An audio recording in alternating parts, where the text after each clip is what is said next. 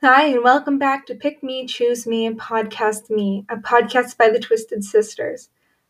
Usually in an episode, we break down episodes of Grey's Anatomy. However, this week's a little bit different. As we can't actually meet up to record a new episode due to the updated restrictions in Alberta due to COVID, I'm uploading an episode alone. And this is a bonus episode because it's not actually about Grey's Anatomy. This one is about the Wakefield fraud. This is about the scientific ethics crossed and the fraudulent article linking the MMR vaccine to autism. So I'm hoping you guys find it just as interesting as I do. So sit back and enjoy and listen to how lies in the scientific community can have such detrimental effects to everyday society.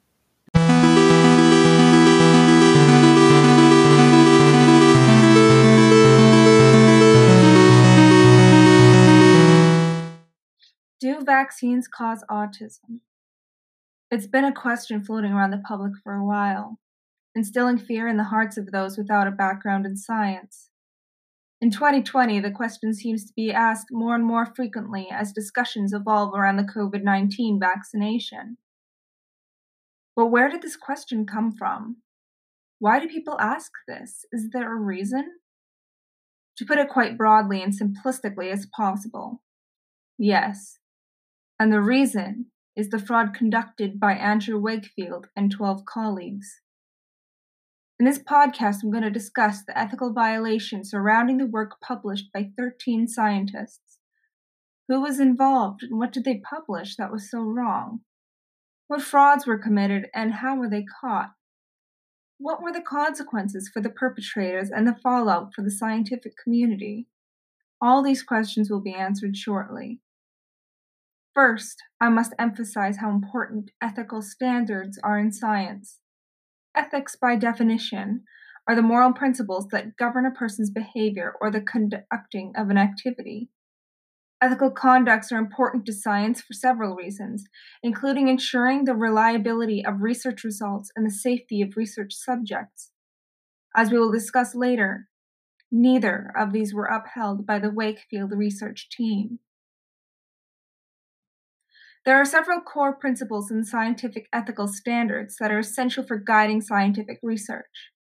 I will outline them now briefly and then later on in greater detail as these points become relevant to the story.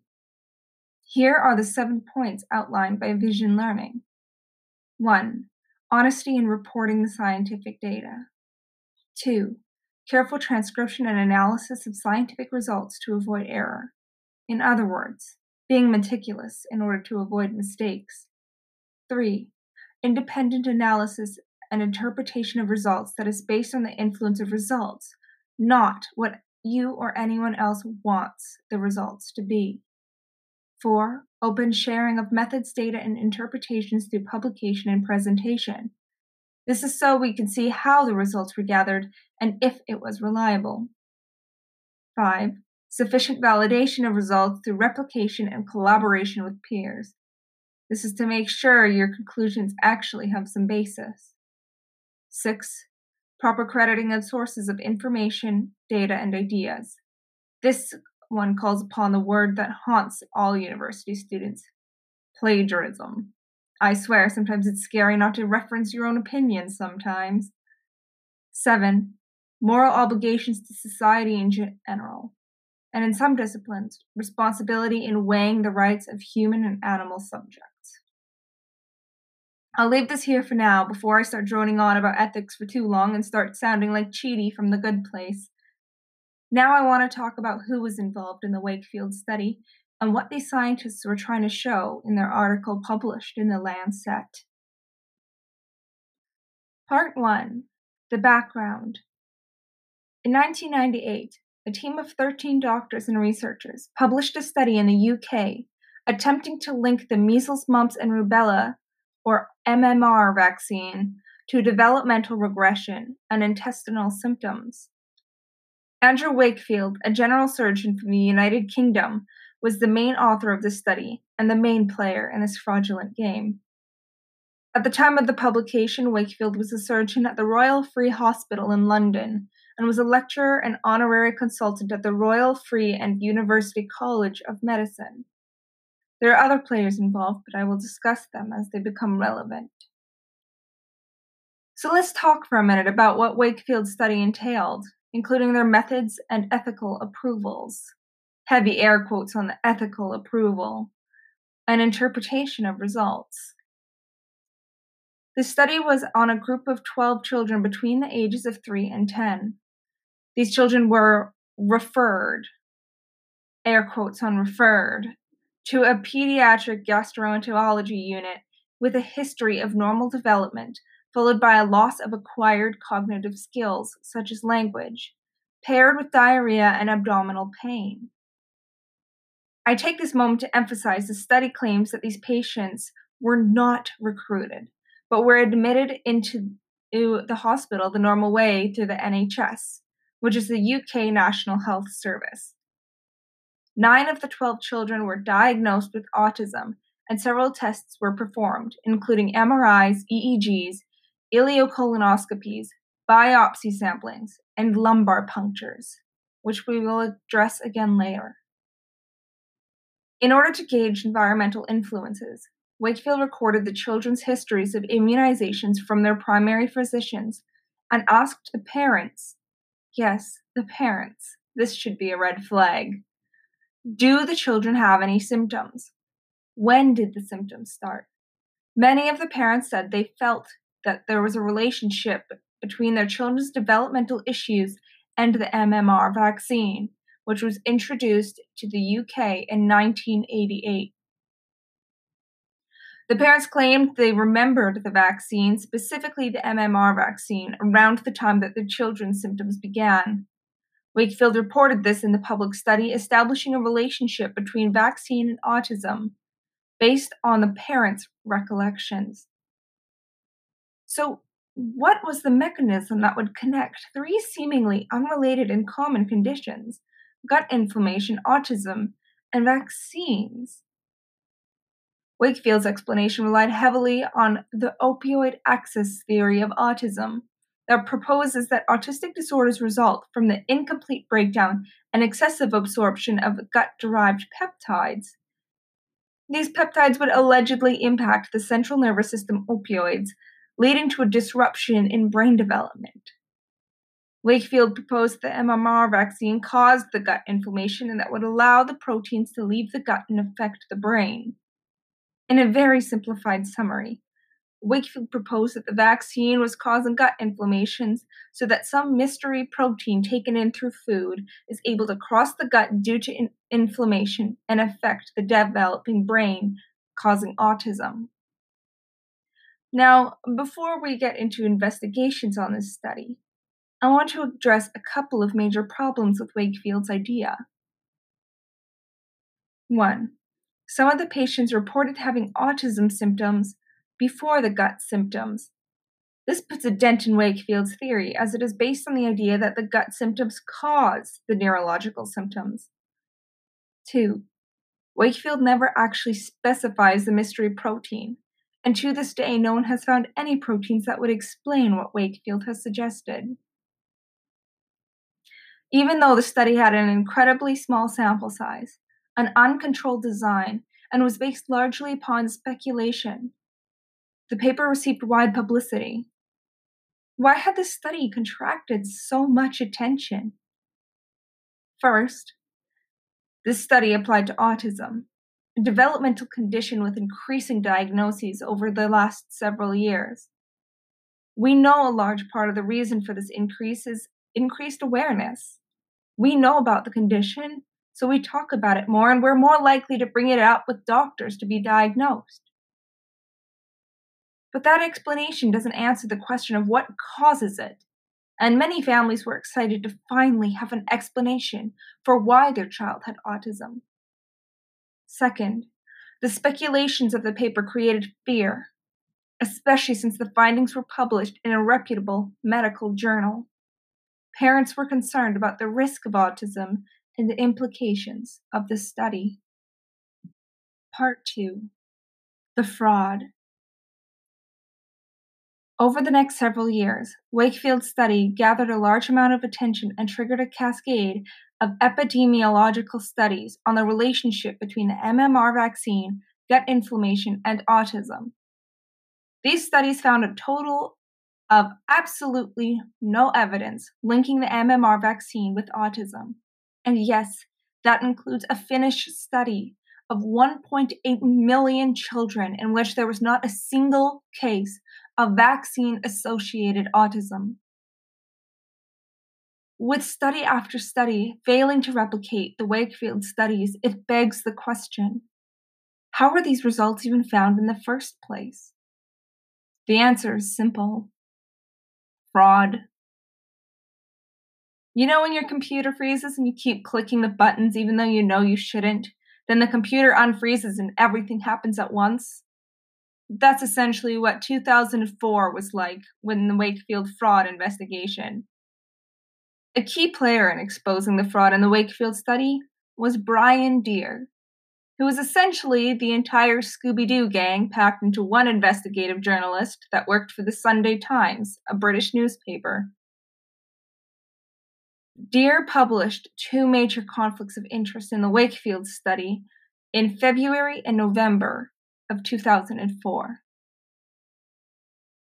First, Deer found that in 1996, a group of lawyers who were hoping to sue the MMR vaccine manufacturers and the UK's Legal Aid Board paid £55,000 to fund the Wakefield study. This is a case in scientific ethics where the scientist's source of funding creates a bias in their work.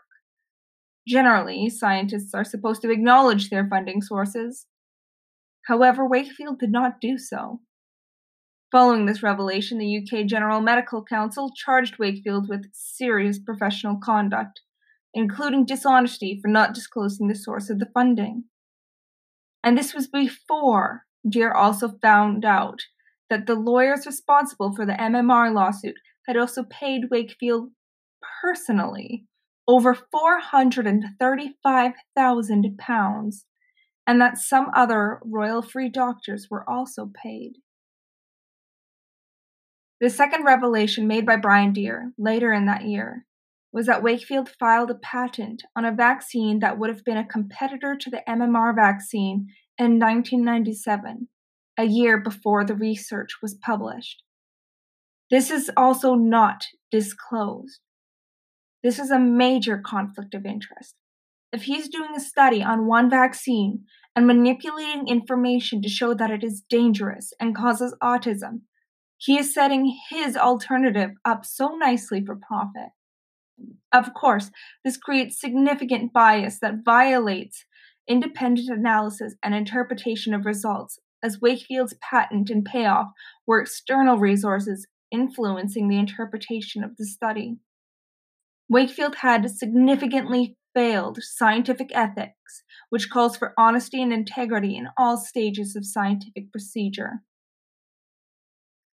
Less than 24 hours before Deer's initial publishing in 2004, Richard Horton, who was the editor of The Lancet, the paper in which Wakefield's study was published, released a public statement that Wakefield's research was fatally flawed and said that he believed the paper would never have made it past peer reviewers if they had been made aware of Wakefield's conflicts of interest. Why does Richard Horton matter? Well, as the editor of The Lancet, he would have been one of the first people to encounter the results of the research. Although this is the case, they are limited in what actions they can take when they encounter scientific misconduct. The role of the editors is to pass on the accusations to the relevant authority or employer. In this case, Horton did this and attempted to dissociate The Lancet from this fraud. 1 month after the statement by Richard Horton and the revelations of Wakefield's conflict of interest, 10 of the 12 co-authors of the Wakefield study issued a retraction of the interpretation of the original data, as they believed the paper's conclusions were inappropriate. The 10 co-authors stated in the retraction, "We wish to make it clear that in this paper, no causal link was established between the MMR vaccine and autism, as the data was insufficient. So, clearly, at this point, even most of the co-authors realized that something fishy was going on. From 2007 and 2010, the General Medical Council, also known as the GMC, investigated the researchers in the Wakefield study. Who is the General Medical Council? They are essentially a group of doctors and community members that review any sort of unethical behavior done by a doctor and make decisions on whether that person can continue to practice medicine. So the GMC reviewed documents by Brian Deer and their own investigative findings. Their findings abroad can be revealed that Wakefield had been 1. Dishonest, 2. Had financial interest, 3. Negligent, and 4. Unskilled. Let's break this down a little bit. First, we are going to talk about his dishonesty. There are actually several parts under this topic. In regards to the patients, he had lied when he said the parents were randomly admitted into the study. In reality, the patients were recruited for the study. In fact, the lawyers Wakefield was working with put him in touch with patients that had parents interested in suing the MMR vaccine manufacturer. His descriptions in the Lancet papers and questions after publication about what ailments the children had and when those ailments were observed relative to getting vaccinated was also deemed dishonest and irresponsible. And here's a big one for dishonesty as well. He did not actually get any ethical clearance from the hospital for the study. He lied about getting cleared by the ethical board. Second, he had significant financial interest. Well, obviously the fact that he was paid directly. Also the fact that he had a patent on a competitive vaccine and a company that sold what is called transfer factor, which is a product that was marketed to people who were looking for an alternative to the MMR vaccine. Third, he was negligent. The GMC directly stated that Wakefield showed callous disregard for any distress or pain the children might suffer. You might note, if you look up Andrew Wakefield today, that he now has a book published, Callous Disregard, referencing this statement. There are several instances in this study in which he was negligent, but I'm going to point out a huge one. He performed 3 lumbar punctures on kids that did not need them. It is an invasive procedure that involves a needle in the spine to collect cerebral spinal fluid. 4. He was considered unskilled. Now, what does that mean? It means he was not a pediatrician. He did not have the qualifications or training to be making clinical decisions for these children. Now, before we get into the consequences that Wakefield faced, I want to mention that even more information came to light in 2011, when the hospital records on the 12 children were released. The pathologists who looked at the children's intestines from the biopsies had said and written down very different results than what was reported in the Wakefield study. Some of the kids actually had completely normal intestines, but Wakefield lied about that. Another issue, too, was that Wakefield changed the reported dates of symptoms to better fit his idea. If a parent reported a symptom that didn't align with his idea, he would change the date so it better fit in the study. And that is on being sketchy. So, in summary of the findings of Brian Deer and the GMC, we will compare his violations to the core principles for scientific research as outlined by Vision Learning. 1. Honesty in reporting of scientific data. Well, one of the findings was dishonesty. I think that speaks for itself. 2. Careful transcription and analysis of scientific results to avoid error. This is where the actual results from the pathologist did not align with what Wakefield reported. 3. independent analysis and interpretation of results that is based on data, not on the influence of external resources. We saw that Wakefield was extremely biased and had several conflicts of interest, including his own patent and company. 4. Open sharing of methods, data, and interpretations through publication and presentation. Well, at this point, we know he lied about his data and his methods. 5. Sufficient validation of results through the publication and collaboration with peers. I think the retraction of 10 of 12 of his co-authors pretty much sums this one up.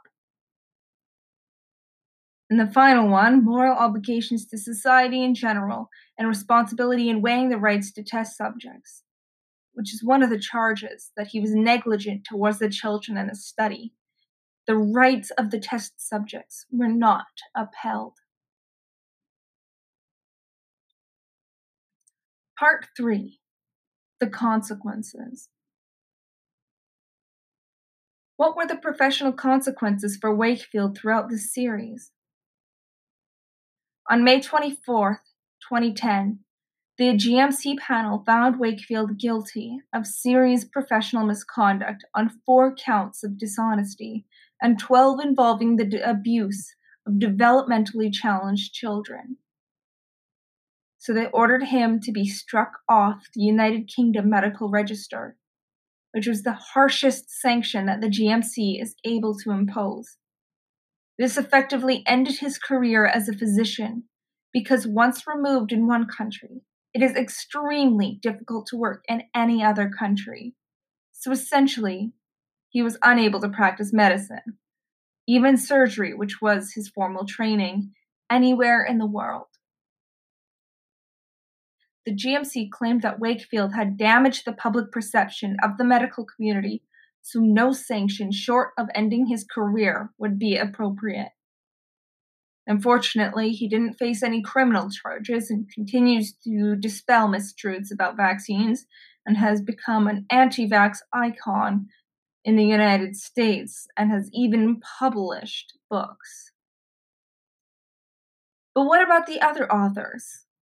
After all, this study wasn't written alone. What were the consequences for the other researchers on the team? The GMC panel was clear that Wakefield alone wrote the final version of the paper. For the most part, his co-authors seemed to be unaware of what Wakefield was doing under the cover of their names and reputations. But according to the British Medical Journal, all the authors failed in their duties. They had a responsibility to ensure neither party had been duped by fraud. The findings of research misconduct depends mainly upon 3 requirements.